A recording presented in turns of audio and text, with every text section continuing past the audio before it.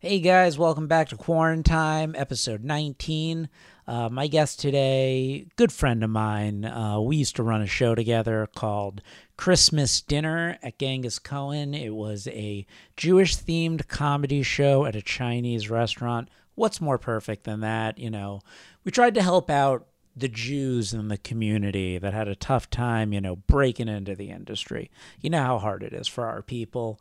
He also used to host one of, if not my absolute favorite open mics at Friends and Family. It was this little, cafe in Hollywood that they'd put back room midday Sundays. It was really awesome. Great people came out to it. It was always a fun time. It was one of those rare mics where you weren't required to stay for the whole thing, but most people just did anyway. So I used to love that. He tells me that he thinks it is coming back almost certainly, which is very good news. We talk about it on the podcast. He is Jake Grafstein. We had a great conversation. We talked about tons of things, 90s movies, as well as breaking down Once Upon a Time in Hollywood, which is one of the few movies I've chosen to rewatch during the pandemic. I've been trying to watch as many new movies, or as many movies as I haven't seen but always wanted to see, mostly classics. But I made an exception for Once Upon a Time in Hollywood, and I wanted to watch it again for a third time. Saw it twice in theaters, and we have a great conversation about that. So without further ado, let's get started. A great episode with my good friend Jake Grafstein. Hi, Josh. What's up, Jake? Where's your green hat? What do you mean, my green hat? The little visor. Yeah, I was. Oh, the visor that I was wearing when I was talking to you guys on when we did the Bert's Back Room group chat. Yeah, where's That's that? my lucky poker visor that I only wear when I'm playing poker, because I was simultaneously playing poker while doing the Bert's Back Room chat. Right. Talking to friends would be not exciting enough.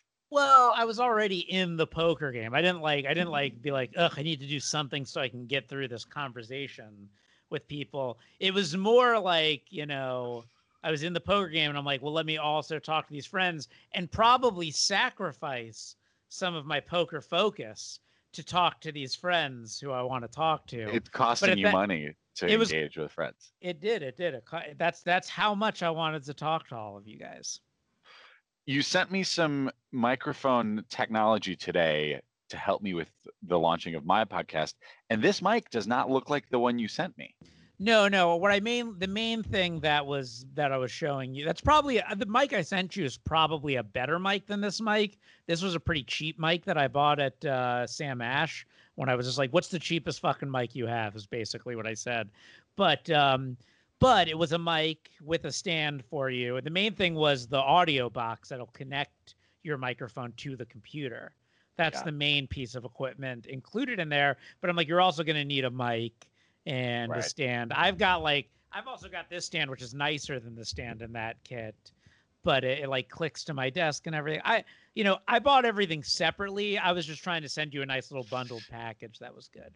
Thank you. I appreciate that. That was nice. It was useful. You'd probably be better off than me if you just got the things I sent to you. I have a mic already that I used, but I used for the Friends and Family mic. How heartbreaking that it doesn't exist anymore. Do you think it'll be back once this is over? Or do you feel like I don't know? I do think it'll be back. I spoke with Dan, the owner who runs that place, because I called to check in. I was like, hey, man, I hope you guys are okay. They are in an advantageous position relative to other restaurants because their investors own the building that they rent from. So, like, mortgage, rent, they'll probably, and they got the loan, I think. But man, it's scary to think. What's your guess on the remainder of restaurants that'll still be around 25%? I mean, fucking Swingers and the Pikey went down like that, and Swingers is like a staple. You'd think. I guess what's challenging to me is like all these landlords that are like, all right, you can't pay the rent, you're out. No one will fill this space, through the remainder of however long this is. And when this is all over, I'm going to have to find someone that wants to take it. And what am I going to do? Am I going to keep charging what I was charging you? Yeah. It's just like nothing makes any sense. There's There's Rhyme no or reason? Logic? Yeah. logic to it all. It was handled very poorly by if the government stimulus had come out much earlier, or if there was some sort of guarantee. I mean, it's so weird trusting. Although I do think friends and family will be fine, and I do think that we will go back to just doing the mic. Although I was thinking about what I want to do differently. Instead of 20 people, I'd have 15, and I think I'd have no mic. I think mics will come back, but there won't be actual microphones. People will just have to Yeah. And talk. you should have only as many people as can sit 6 feet apart inside the restaurant. Yeah. It's Yeah. going to be weird, It's going to be like at first my thought was there's going to be like this huge influx of people doing stand up. But I think that it's going to be real dead for a while actually now. It's one of two things. Either comedians are like cockroaches and you can't kill them and they will just they'll be back in full force. You're like, how did you live through this? I guess they did. I don't know. Or yeah, there'll be like 9 comedians left at the improv mic and then they all do 20 minutes. I like to mention this at every opportunity, but I got set of the night at the very last improv mic before this all shut down. Congratulations. I was on my way, baby. Have you been texting Rita Heading during straight this? to the top every day. Rita, how you feeling? Don't forget about me, Rita. Yeah, she's Rita just checking in. How are you doing in all this mess? This is the podcast, by the way, right? It's not like you're going to be like, and we're starting now. No. I like to start because I've always felt that like the initial 10 minutes of the podcast are really like the hottest 10 of every podcast. And then it gets into like, if you ever listen to Bill Burr's podcast, the first 10, it's almost like, it's like 10 new minutes of hot material. And then it gets to when it's like, all right, I'm going to take this quiz online. Which Disney character am I? What are these fucking questions? So we're right now we're in the hot 10 of the mic, and it's it's not the hottest 10 I've started with, but it's going all right. I don't even think it's good at all. I think we're having this is a bad podcast so far. No. Who's been your best so far? What am I, episode 16 or something? I've got 3 in the can that I haven't released yet. I got a little lazy recently. Just like there was like a period of time where I was doing it every day and editing the 1 minute because I really just do it for that 1 minute for Instagram. To put on Instagram so people that 1 minute of me railroading the guest with a hot bit that like basically 1 minute of me doing stand up to an audience of 1, not much different than our show. Yeah. Our now canceled show. Can you put as your 1 minute me promoting this $3 mug I got at Target? No. It's not enough of me. But also we never heard back from Formosa. Wouldn't it be funny if we emailed them again right now? I know, right? I just went through my emails yesterday and like removed all the follow-up tags and whatever. I'm very organized with that shit normally. And it's funny. Yeah, we sent them 5 emails that they didn't respond to after they were so excited to have us. Yeah. Do you think it was because of the Jew twist when we were like it'll be a Jewish show and they're like, we don't like Jews. We hate Jews. You're a Chinese restaurant. You live off of our business. I think that it is exactly what happened with me and Sanyam with Hyperion Public, which is just those like big, good restaurant bar places have so many cooks in the kitchen, pun intended, that I'm sure she emailed it to her boss and he was like, cool, let me think about it. And then he forgot. And then I'm sure when one of the 5 emails I followed up with, she probably just mentioned it or thought of, we're not a priority for them. Who cares? But I don't think you think is anti-Semitic? What percentage of your life that things didn't go well are based on anti-Semitism? Every single time. Every single time I don't get people don't laugh at a joke at a show. I just sit there. I'm thinking, bunch of fucking Nazis in this audience right now. I use anti-Semitism as a crutch to blame all of my problems. I was dating a girl and she was starting to date a different guy after me. Can you believe it? And I go, you think she'd be ruined for life? Exactly. I think she'd go to women. She'd turn to women after that? Or just like, how could she date another man? She'd become, after what that man put her through. I made a joke. I was like, is he like another bald Jewish man? And she goes, why? Would that like upset you or make you happier? And I was like, it would make me livid. I don't want you to date another, but like that would be, I should be, if you go date someone completely Well, different, would wait, make would me you feel be better. happier if she dated like a Jewish guy with hair? Because that would mean she's upgrading. That's an interesting, not necessarily. You know what's funny? I don't have With like hair, a full obviously. luscious head of hair. Um, People tell me I look so bad with hair. The number of people that have seen me, like a picture well, of me with hair. you look good bald. You have a very good bald look. I can't even tell you how many times over this. If everyone wasn't shaving their head right now, I'd have done it. But I can't be like the rest of them, Why you you look know? good? You should do. I'm growing a beard right now, and everybody else is doing that too. Yeah, but I have the beard. I just haven't trimmed the beard. I'm You letting don't. it all go. I'm going Your mountain hair man. doesn't look bad, by the way it Thank, is. thank you. Some people are balding like you, and they look. It's like, dude, Well, there were moments where like the light was hitting my head in a certain way, and I was like, I'm pretending I have hair at this point. that's the that's the first reason I buzzed my hair is I did an improv show in Chicago, and there's a picture where the light was hitting. My buddy Tony zoomed in on the picture, and he goes right there, and I was like, well, there you go. I was looking at it, and I'm like, this looks like I'm just in hardcore denial that I have hair. Are you in denial? Do you think you have hair?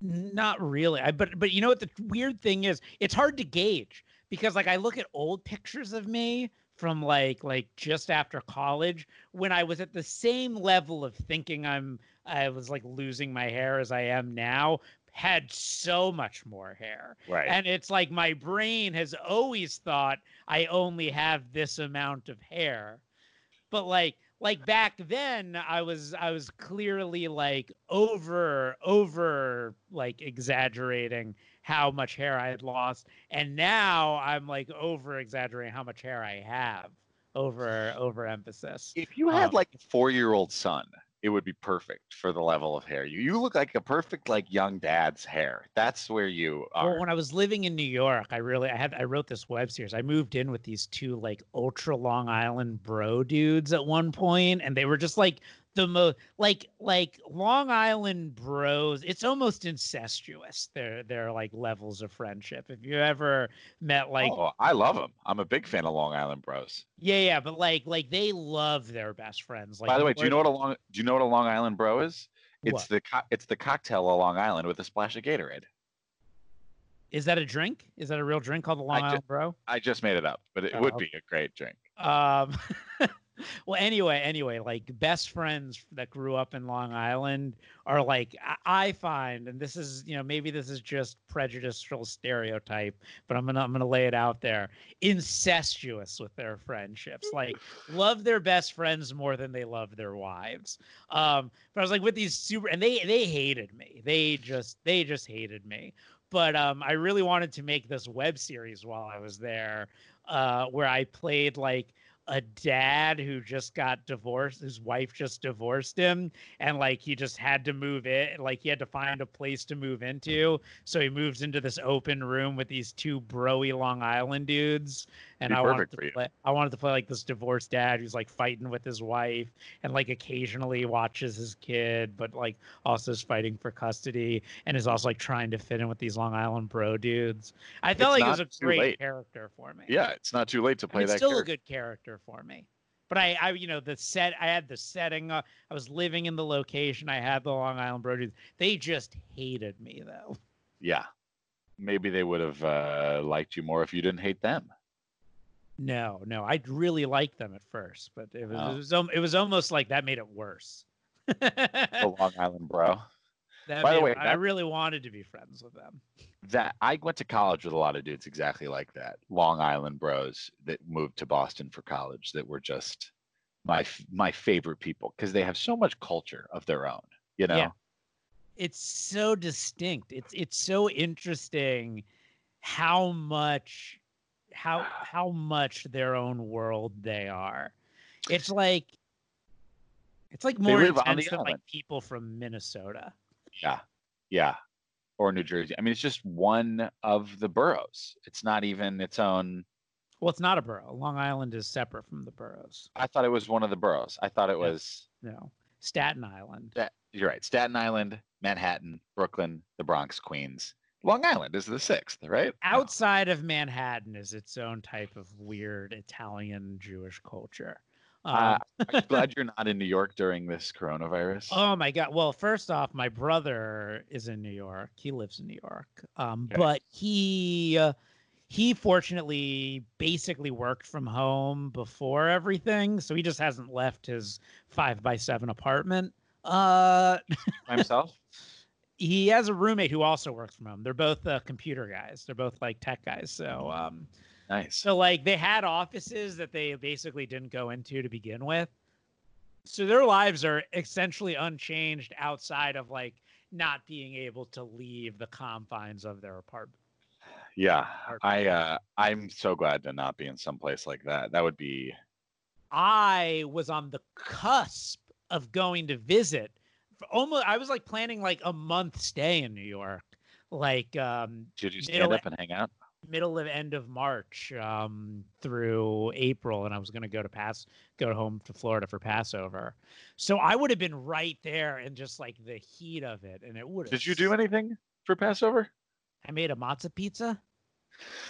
I made some matzah goods. I just made some matzah ball soup just now, Nice. moments ago. You know, I don't like matzo ball soup. I can't. I like I you have to can't do whisper. I like you have to whisper that. You're like, shit. I've tried so hard. I've had the best. I've had the matzo ball soup. People are like, this is the best matzo ball soup. And there's Where, plenty of Cat other Stellar? things. There's plenty of other things that I don't like. And then I've tried the best. And I was like, all right, I liked the best of it. Like, I'm not a big eggplant guy, but then I had this sandwich that had eggplant in it, and it was one of the best sandwiches I ever had. But I don't know what it is. I don't care about the matzo ball. What about gefilte I like fish? the soup. I like this. I don't like gefilte fish either. I like the chicken soup, the broth, the matzo ball broth. I just don't like the matzo ball. It's a textural thing. I don't get it. Is it just a ball of matzah? Like, what the fuck? It's matzah meal, so there's matzah in it. It's egg, it's spices, and then it's what's the word? Not steeped. It's boiled in the soup, so it soaks up the juices of.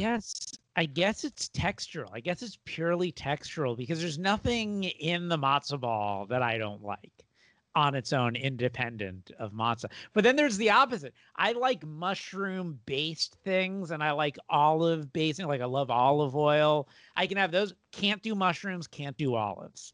So What about cooked mushrooms? Textural. Something about it. It's something about it I can't stand. But I love like mushroom, like a pasta in a mushroom sauce. I just don't like them. Like, I'll pick out the mushrooms, but I like see. the sauce. You know? Do you notice how you whispered, by the way, though, when you said you didn't like it? Like, there's something wrong with not my liking. mom's gonna listen to it. My mom knows. Does your mom listen to every podcast you do? Oh yeah, today she was like, I lost the link. Send me the link. I'm like, what's your mom's name? Kathy. Kathy. Hey, it's Jake. How are you? So good to finally meet you, Kath. Do people call her Kath? No, I think they just call her Kathy. Do you call her Kathy or do you call her Mom? I call my mom Susan. What? Which is weird because her name's Karen. No, that's the worst joke anyone's told on my podcast. I knew I'd break the record. I've had Seth Lawrence on here. No, I like to give Seth shit. It's funny. I've actually had Seth on twice. He's the only repeat guest I've had yet. I haven't released the second episode. He's just your easy go-to booty call. You know what? You ever find like there are certain people who just bring out like the funny in you?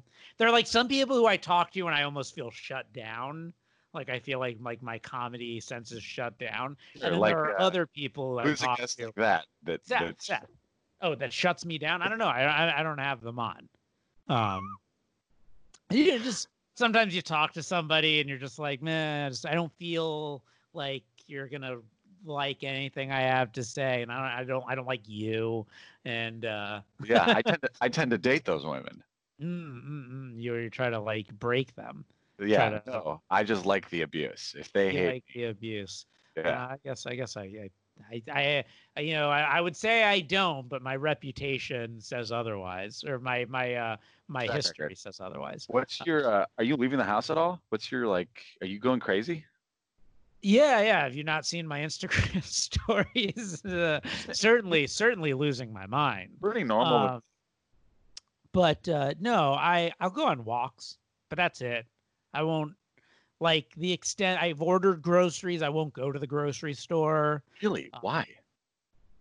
I Do you have a mask?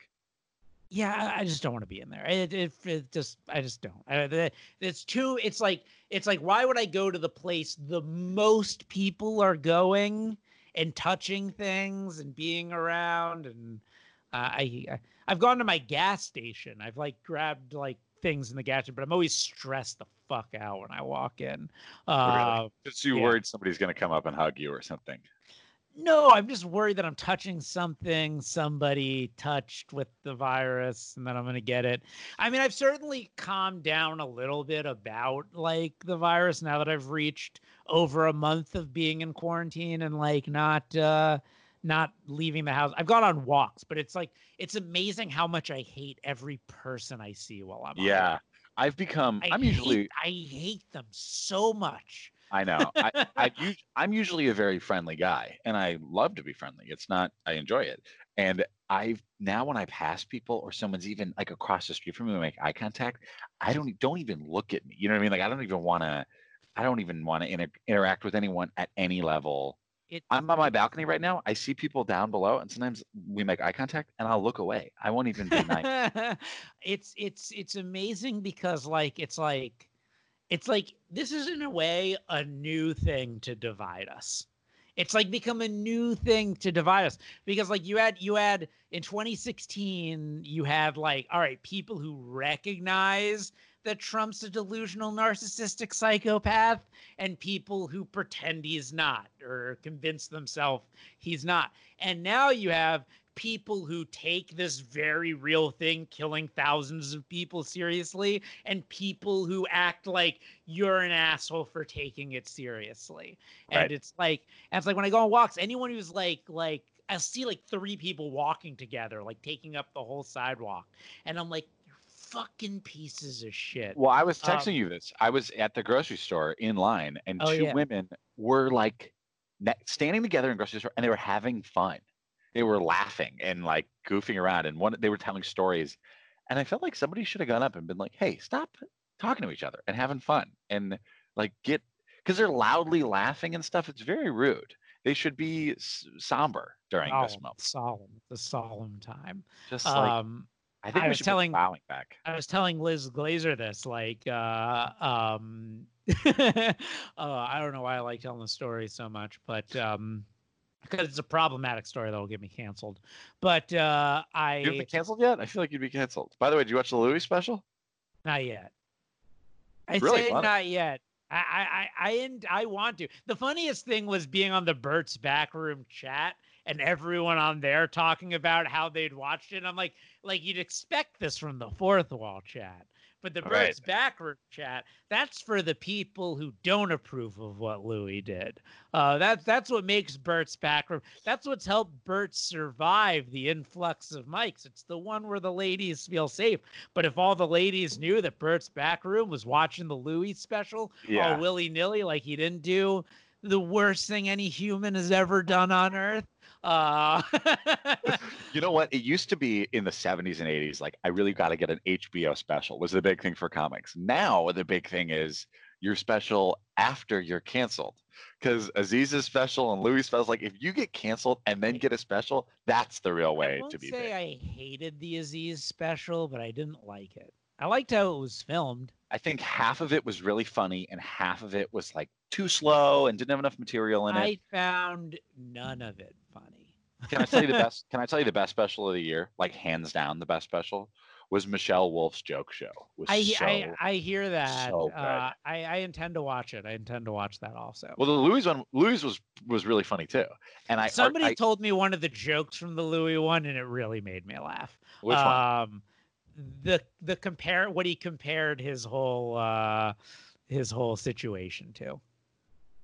Yeah, Yeah. that, He's got a couple that great lines. He's such a good writer that every now and then he's got like a tag at the end of a run that is so at the end of that run he goes, Obama knows my thing. And saying that was just like such a linchpin joke. It's so funny.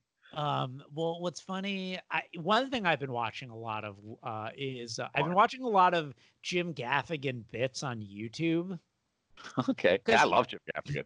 I love Jim Gaffigan too, but I have this weird thing where like I think he's one of, if not the best joke writer out there, but I have trouble watching full specials of his. I Why? tend to like, it's almost like there's so much.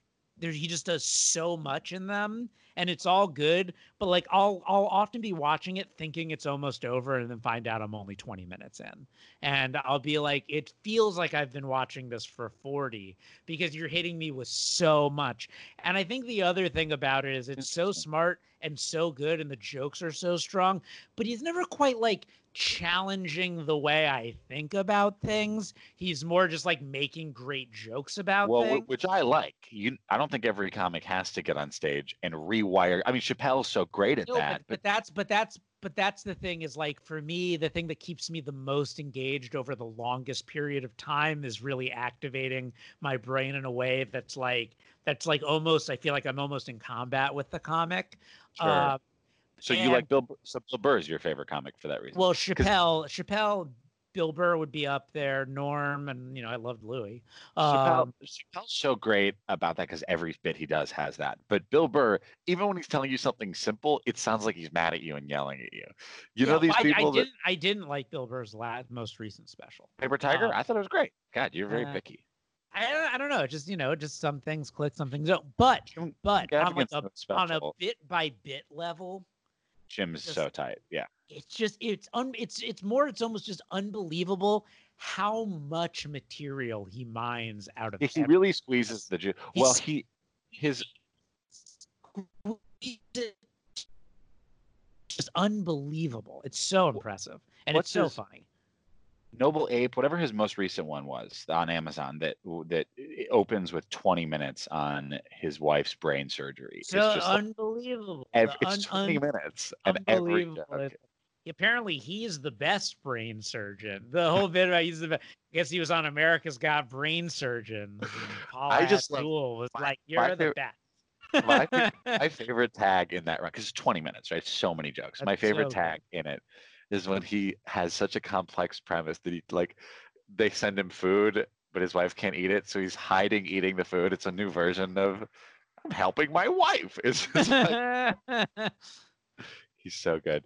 I've watched almost everything because part of me is like comics that don't watch stuff and then want to be famous comedians and aren't writing. It's like you don't have to be writing all the time, but if you don't watch every special, it just seems weird to me. That's the research you should be doing. I don't necessarily watch every special, but Well, I I definitely think about it. I mean, I watch tons of them. But I don't know, just some things don't appeal to me. But on the same token, I definitely like try to like study it. Like I very much feel like filmmakers who don't watch movies are really lacking an extreme knowledge base.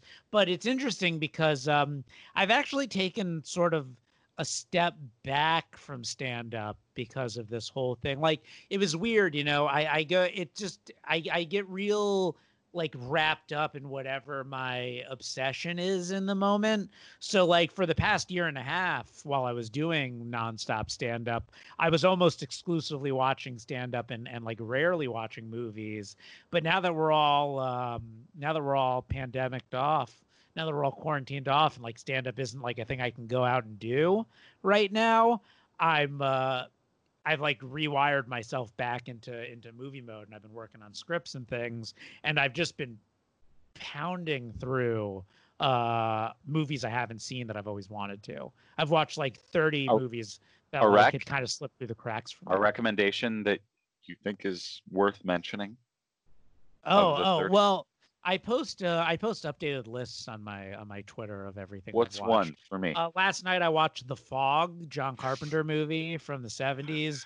Awesome horror movie, really scary, really like stylish. Oh, the And like fog rolls also in and kills people.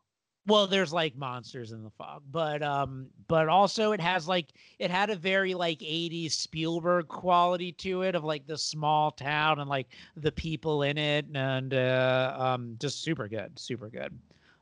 Highly recommend it. I have a few movies on my list to watch that are like supposed to be great that I got to check out. Easy one on Netflix that like I hadn't seen that it just somehow slipped through the cracks for me. Tootsie. I'd never seen This Tootsie. is Have you ever great. seen Tootsie? Of course, Tootsie, yeah.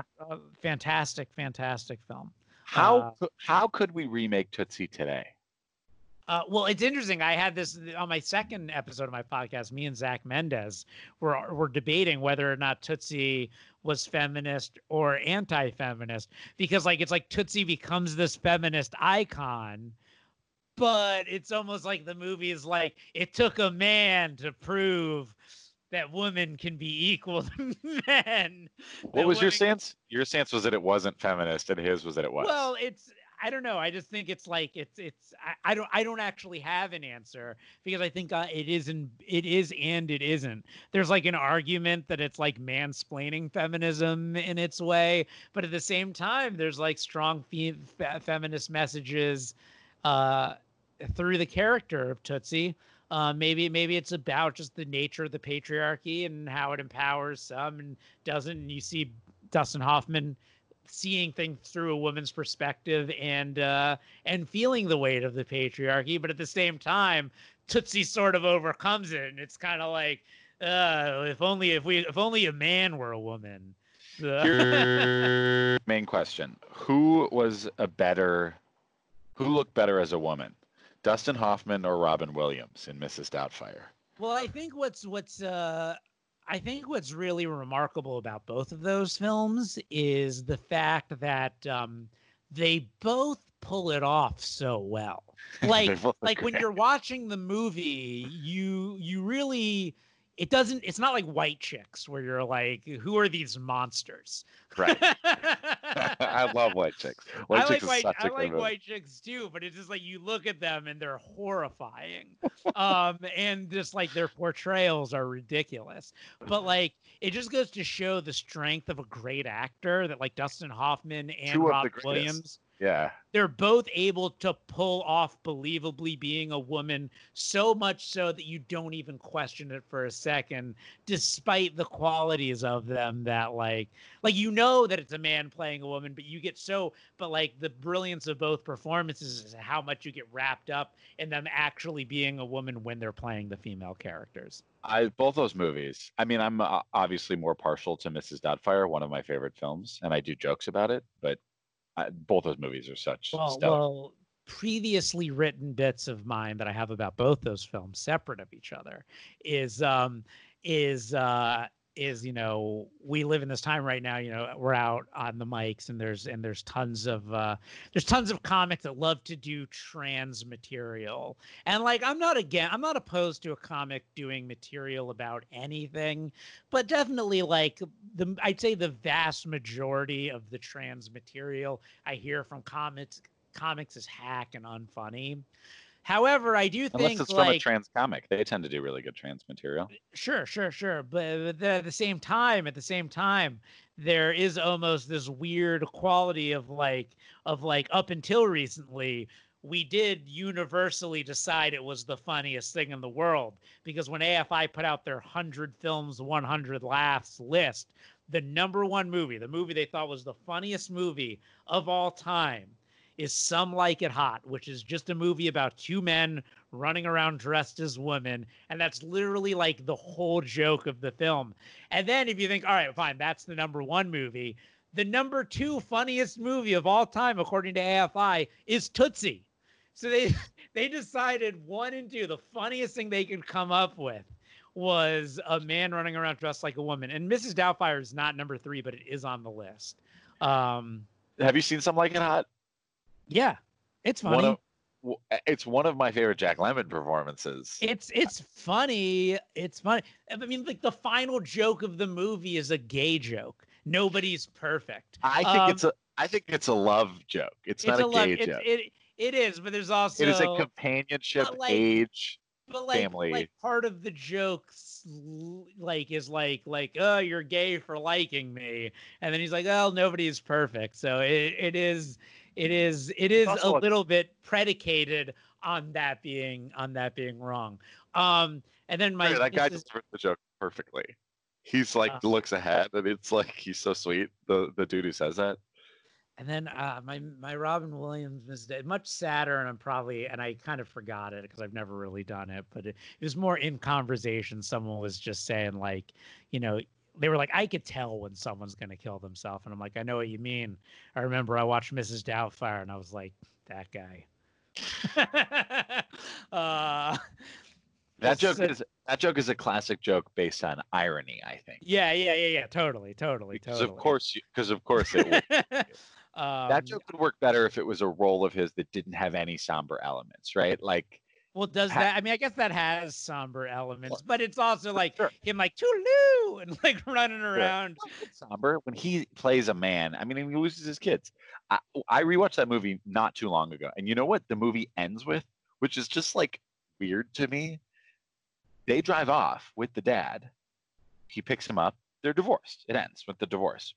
The very first thing that he does when they drive off is he runs a stop sign. He just drives right through a stop sign, and I Well, feel like he should end with him getting pulled over for being a terrible father.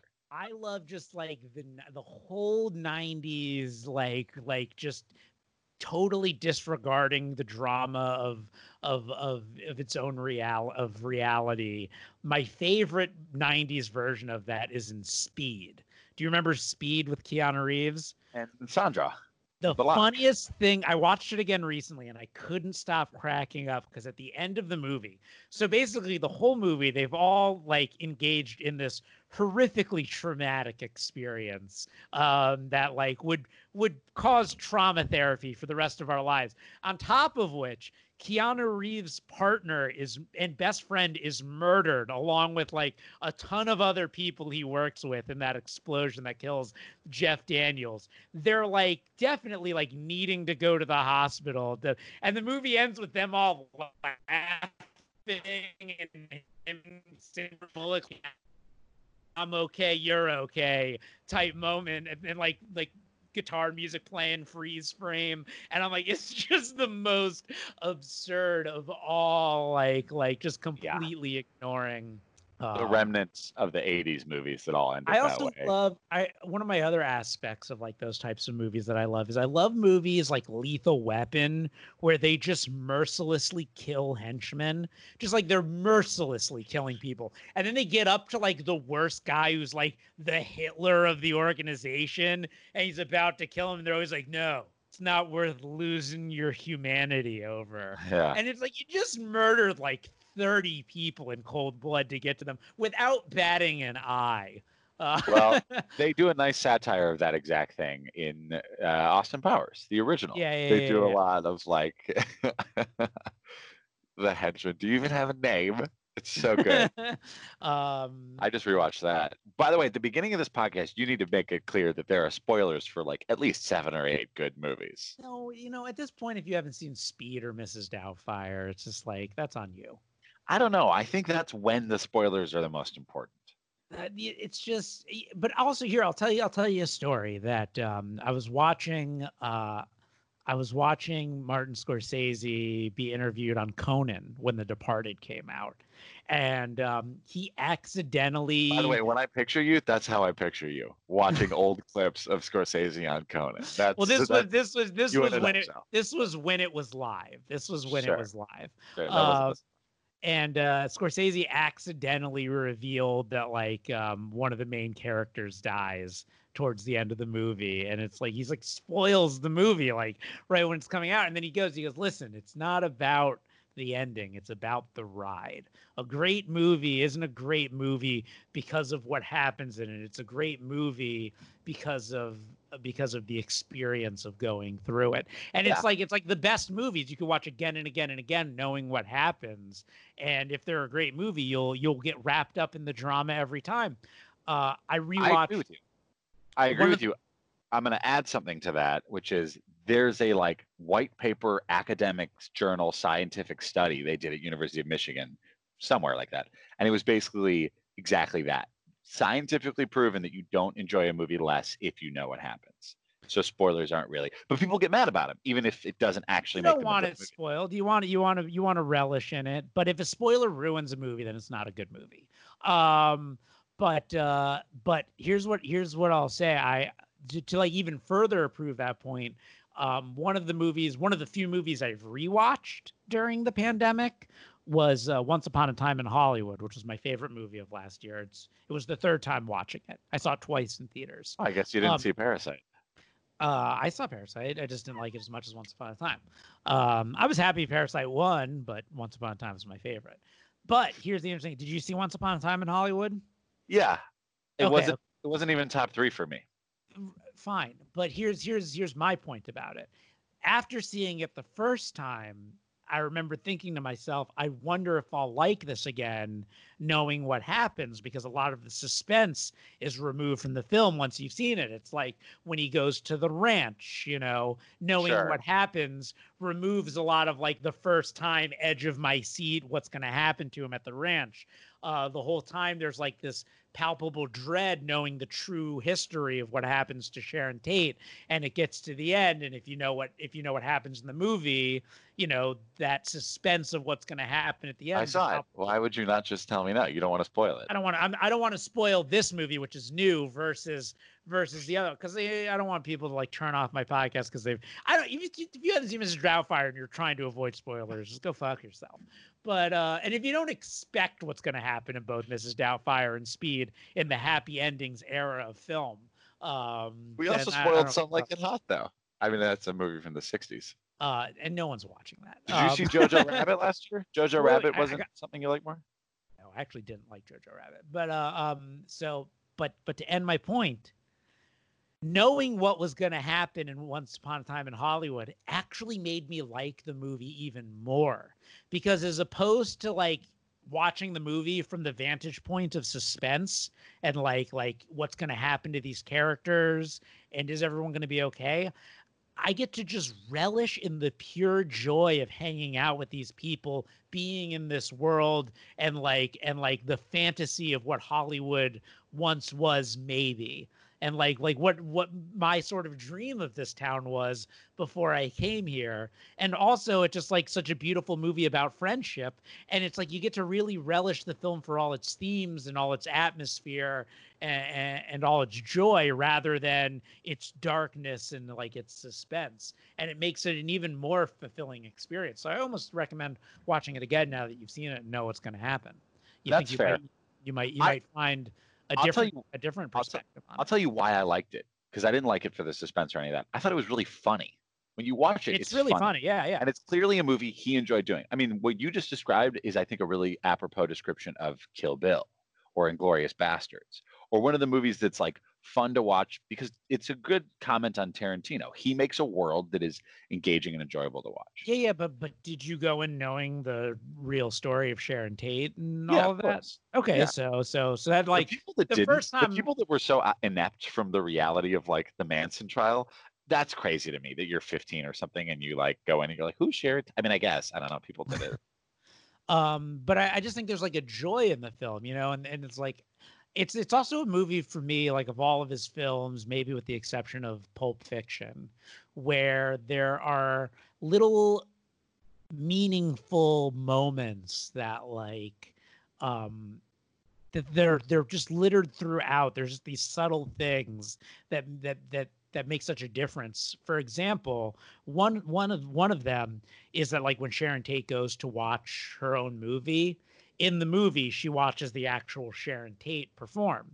And one of the big criticisms about the movie is like Sharon Tate had no lines, but like I think that moment's so much about just getting to like see Sharon Tate as a real person and give her a different legacy outside of just being a person who's killed by the Manson family, because that's all it is. Because right before Sharon Tate goes to watch herself in the movie, DiCaprio has that scene where somebody asks him about almost getting cast in The Great Escape, another movie I watched during the pandemic for the first time. Um, and Tarantino puts Leonardo DiCaprio into The Great Escape, and it's sort of like him showing like, yeah, I have the technology to put Margot Robbie in the Sharon Tate movie, but I want you to see Sharon Tate act because I want her to have like a legacy as an actress. Mm. So there are things like that. Somebody should get Quentin Tarantino like a Nobel Peace Prize for doing that. Totally. I would vote for Can it. I tell you the movie I hated the most from last year that everybody loved that I turned off? And then I rewatched because I was like, I want to give it a chance. And I thought it was complete garbage. I couldn't have fucking hated it more. Can you guess? I was going to have you guess. Irishman? No, I like The Irishman. Okay, was Marriage Story. I thought Marriage Story was. Yeah. I know a lot of people. Trash. I know a lot of people that hate Marriage Story. I haven't watched Marriage Story, so I can't comment on it. Every second of it was just garbage to me. I didn't like. I've heard some people feel that way, but I know other people that love it. The Irishman was my second favorite, but that also speaks to how much I love Once Upon a Time in Hollywood because I'm predisposed to liking Scorsese movies more than anything. I go in with like the fanboy attitude Marvel fans go into the Avengers with. There's like nothing that could make me not like the movie. And De Niro and Pacino are my favorite actors. So it was like I was so prepped. I was so jonesed.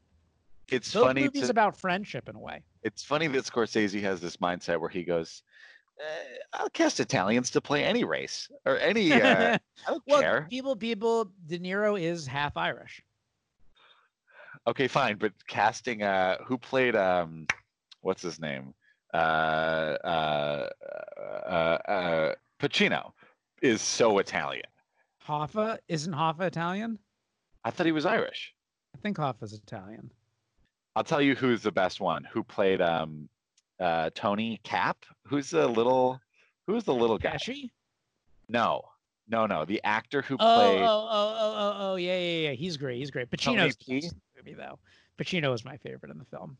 I feel like the movie was good, and then the second Pacino comes in, it just becomes super. I got super locked into it. But yeah, Scorsese will cast anyone. Scorsese cast Harvey Keitel to play Judas in Last Temptation of Christ. And he does it with like a full-on Brooklyn accent. He's like, Jesus, you gotta fucking That's fun. But I think that there's a philosophy behind it, and it's kind of like I always get turned off. I'm more into filmmakers who are willing to take chances and do things. And there's a sort of philosophy that Scorsese approached it with, where he goes, "I'm telling a dramatic story. It's like worrying about people having these specific accents and everything being very mannered. Yeah, but is less interesting to me than sort of these naturalistic performances that just get to the heart of the drama. Doesn't always work perfectly." Maybe it didn't totally work in Harvey Keitel's. I don't care about it working or not working. I don't know if those filmmakers deserve a lot of credit for, quote, taking chances. When you're successful and can do whatever you want, it's not really a chance for them to take. Taking it's always a chance. That movie was a chance. That movie almost ruined his career. Ruined his illustrious, long-running, already top of the line. You think it's so easy to survive in Hollywood? It's not. Spielberg talks about having a tough time getting movies made. You think? Yeah, but that's because he's a dirty Jew. That's the anti-Semitism. Always, every time, fucking anti-Semites. So you live alone right now, right? Yeah. I'm going to go inside, actually. It got cold, and I'm going to plug my computer in. And look, it's a nice spot. Look at that. You got like that nice scenery out there. It's a gorgeous my little balcony. Is that a lake over there? Is that you like right by a park?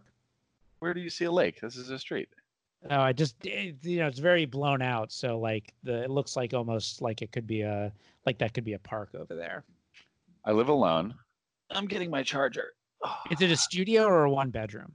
2-bed. 2-bedroom in Echo Park? A little office. Eagle Rock. That's what I meant. Man, that's quite a find. Are you paying a ton of money for it? You're breaking up there. I think your computer's reacclimating to the indoors. Oh, I like the pajama pants. Hold on one sec. I got to go put my groceries that just showed up in my fridge. I'll be right back. I'll be right here. What groceries did you get? What groceries did you get? I've been doing pretty good. I got bananas, eggs, tomatoes, orange juice, bacon, low skim mozzarella cheese sticks. Oh yeah, good for you. Uh, Do you oh, think our convo recorded? and some bread. I think it did, but I don't know 100% for sure. I I'm hope sure it so did. because I feel like it was a pretty hot episode. I thought we had a pretty good banter. At the end of the day, I was worried. I felt like it was starting out weak, and then it picked up steam. Mostly thanks to myself and some of my hot movie takes. No, Yeah. I'm kidding. Yeah. I mean, I'm not kidding, but I am kidding. But I could throw some gossip in. I could rip some comics apart. I could share personal life yeah, all information. that all sounds great. I Well, love anything controversial. Team me up. What Gossip, controversial? what gossip do you have? You can't just be like I can't predict the gossip you have. Yeah, give me the hot goss. You have to go, did this person sleep with this person? I mean, I actually don't know if people trust me with gossip. I'm a great secret keeper, so I don't share secrets. But gossip is not really secrets. Gossip is more like, here's what I think's happening, right? Okay, yeah. Share some of your hot goss. I think I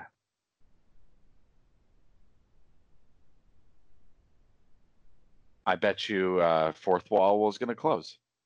Is shutting down for good? Yeah, I'm making that up, but it's You're making that up? Yeah. Oh. Boy, you don't have any gossip? You don't have anything that like you feel like you shouldn't share, but no one told you not to. So you might, because you just tempted me. I wish I had more. Now that I said the word gossip. This is a safe, like you may think, oh, I'm on a podcast right now. Like this is a dangerous place to share hot gossip. This is the safest place to share gossip. You could throw out your social security and bank account number right now, and you would never be robbed. Your identity is your reasoning be safer. Is your reasoning behind this because no one's listening to this podcast? Just my mom, and she can be trusted. What was her name? Cindy? Kathy. Kath, you want my social? I can share my social with Kathy. Share it. Unless I make it the clip on Instagram. Yeah, but I have great credit. And if I make it the clip on Instagram, then 35 people will know it.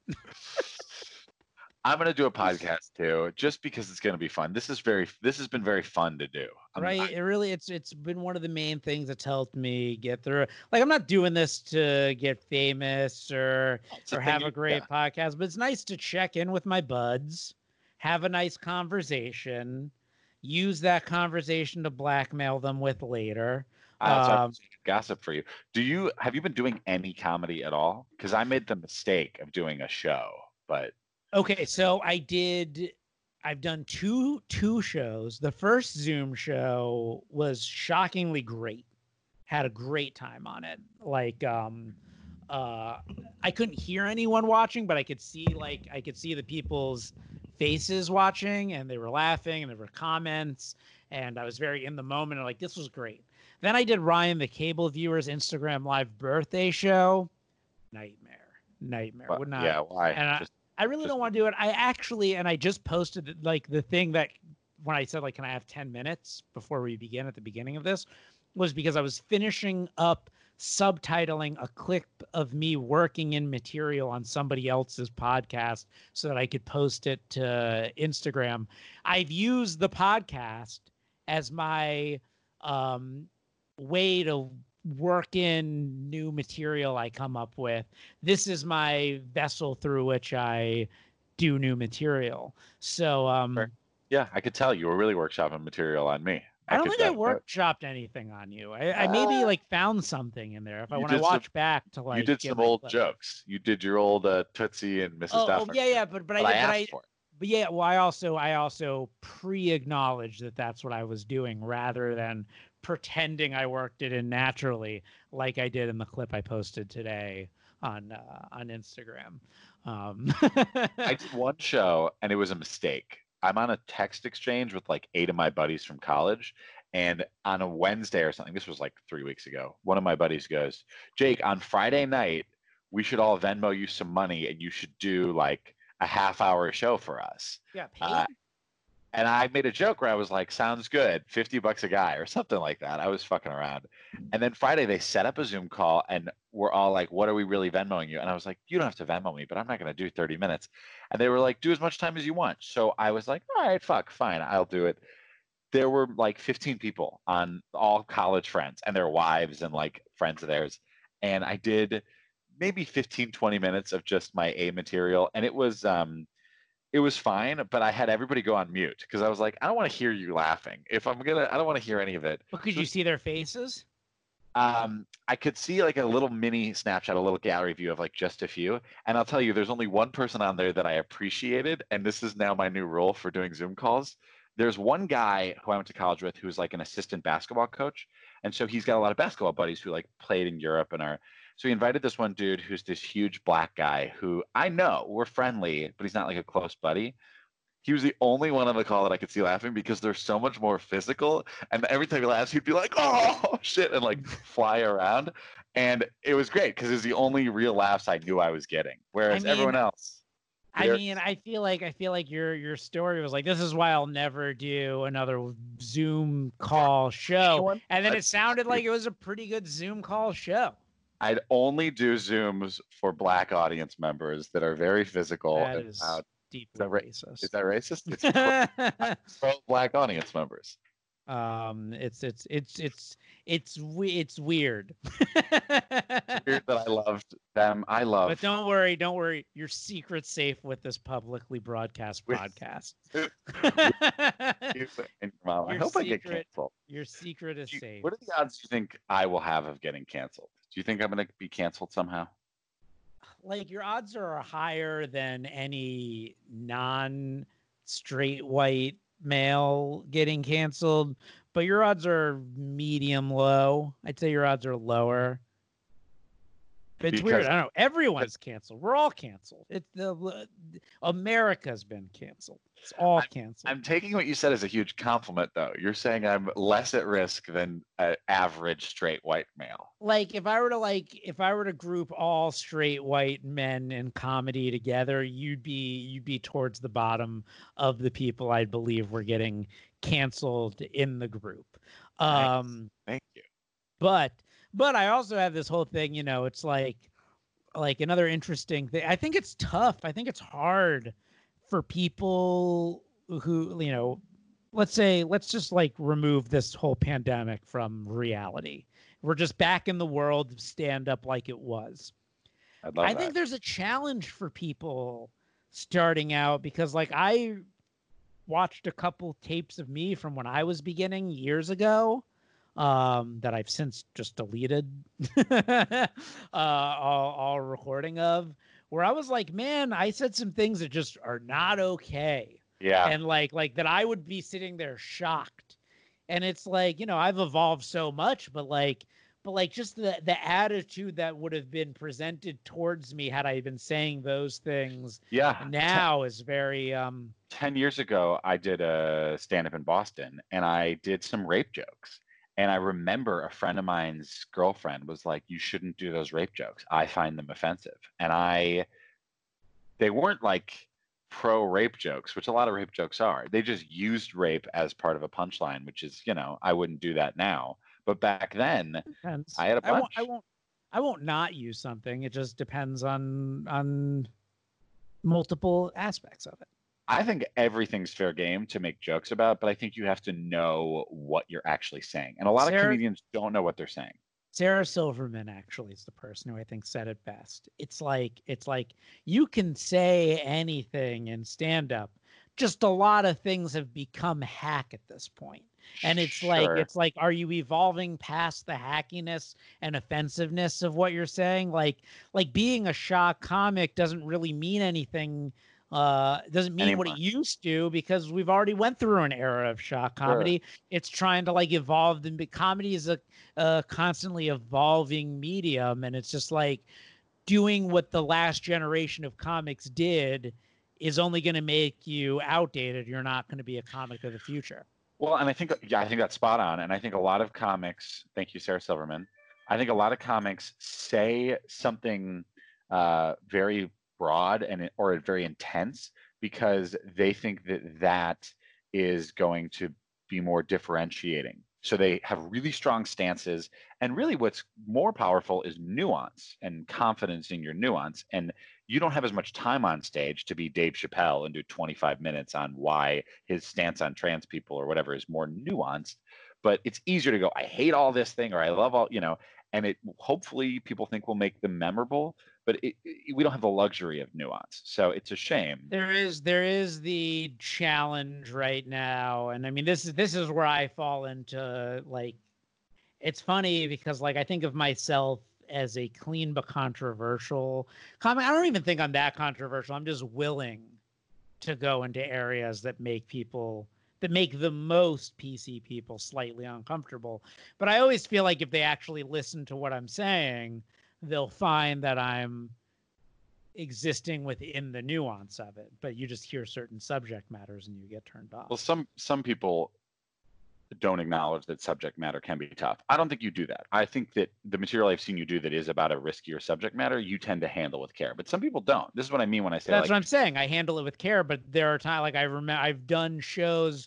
It's like I do a joke about my mom loving me even if I was a school shooter. And, like, the joke is simply about my mom's, like, absurd level of loving me. But, like, it's like an acknowledgement that most mothers would stop loving their child if they did something atrocious to the point of shooting up a school. And like, I'm playing up the absurdity, and I choose that example because I think it's the most harsh example to, like, deliver the punchline of the joke. But I can't tell you how many times I've done that joke and it just completely turns the audience off to me. Yeah, there are certain terms. You just say the word rape, you say the word school shooter, you say anything that is a hot button issue, a touch point. Some people, like, pedophile jokes have been hacked for a while, and I do a couple.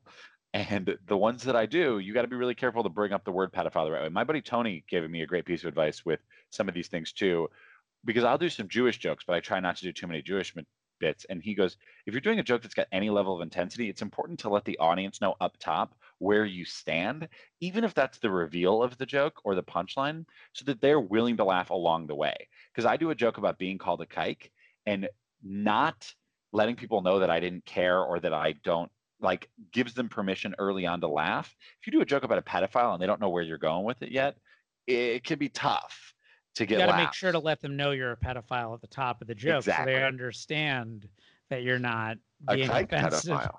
You're a kike pedophile. You don't want to offend any of the pedophiles in the room. Think you're doing pedo material when you yourself are a regular heterosexual. Exactly. Yeah. Exactly. Very pro. Well, is okay. So actually, I just made a comment, and now I don't know where the validity of my comment. I said you're a heterosexual instead of a pedophile, but can you be a heterosexual pedophile? Of course, there are plenty of male but I was saying, pedophiles that only so it's fuck like little girls. pedophile isn't a separate sexuality They're from not mutually homosexual exclusive. or heterosexual. So No. there's heterosexual, homosexual pedophiles. If you're trying to categorize pedophilia into a medium, I think the closest one that aligns with a What's a non-value-based, non-pedophile? I think a non-pedophile is a healthy adult who wants. Like what kind of file are you? Yeah, file. You're a adultophile. What's the Greek word for adult? I don't know. I think pedophilia is kind of a kink. Is maybe what now that of course might the be. Greeks have a word for pedophilia, but they don't have a word for just adult love. Yeah. See, normally now I Google what's the opposite of a pedophile, but I don't want that on my search history. So I'll Google anything. I'm done watching myself. A lot of people are like, you gotta, they're always telling me I gotta be more selective about the things I post on social media. Okay, And I got it. First thing on Google. It just came up perfectly. Teleophile. Adults whose primary sexual attraction is for mid to late teens are properly called ephebophiles, but ephibophile is not considered abnormal by health professionals. The opposite of a pedophile, attraction to adults, is called teleophile. Telephile. So I want to do a whole bit about being a telephile and just watch people get freaked out by it. Yeah, because Like, I got to be honest. I'm a telephile. I'm not attracted to Teletubbies. I'm attracted to adults. well, no. I gotta keep it going. I gotta have people just tear like what a monster. What a monster this guy is. Yeah. It's telephile. Are you a telephile? Yeah. I like adults. Listen, I'm just checking. You never really know. What are you trying to say here, Grafstein? You know what? Honestly, I could admit to anything on this podcast. Won't be used against me in court because there's no way a lawyer or cop is sitting through the whole podcast. Get past that first 10 and they're just like, let them off. I bet you get a couple listeners because of me. I bet I'm a draw. I bet a couple people. You're going to get your mom and you're going to get my mom. So you just doubled your listener base by having me as a guest. If there even is a podcast, because I don't know if it recorded the first half of the show. Oh, whatever. I don't care. It's been fun chatting with you. Yeah. It has been. And we both learned a word. Telephile. Telephile. Educational podcast, ladies and gentlemen. You listen to this show and you learn things.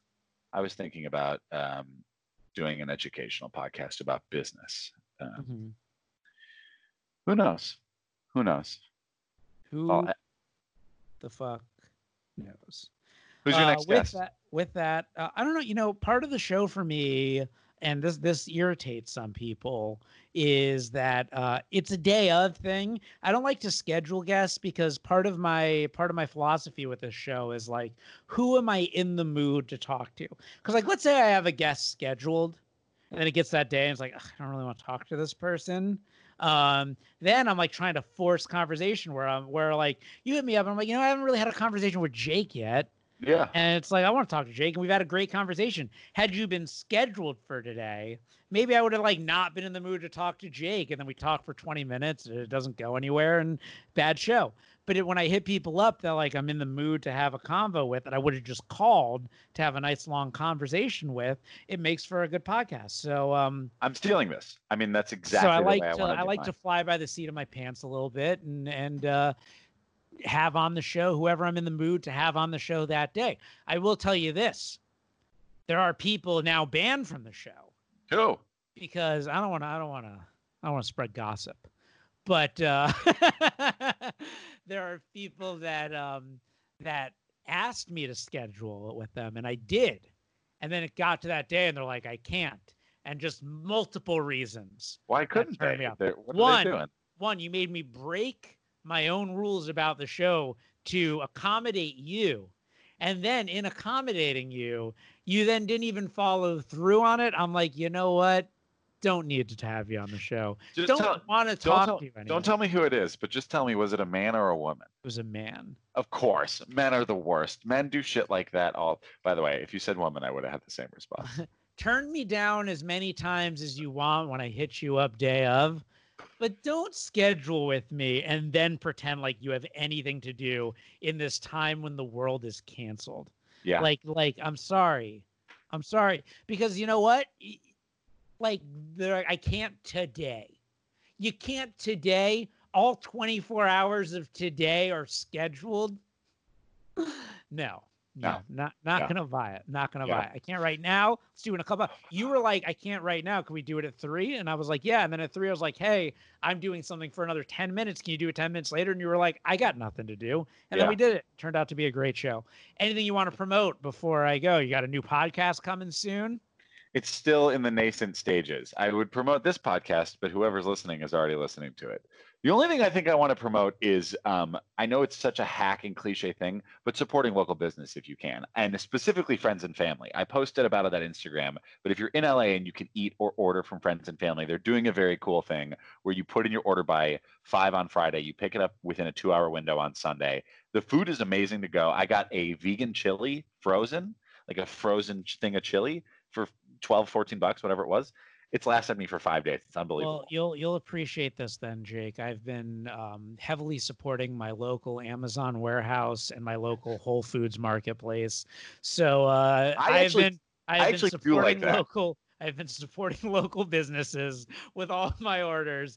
And with that, thank you guys for listening to the show, Mom. If anyone else has made it here, If you want me to talk about anything, if you have any requests for guests, as long as they have been banned for the show, email me at quarantinepodcast@gmail.com.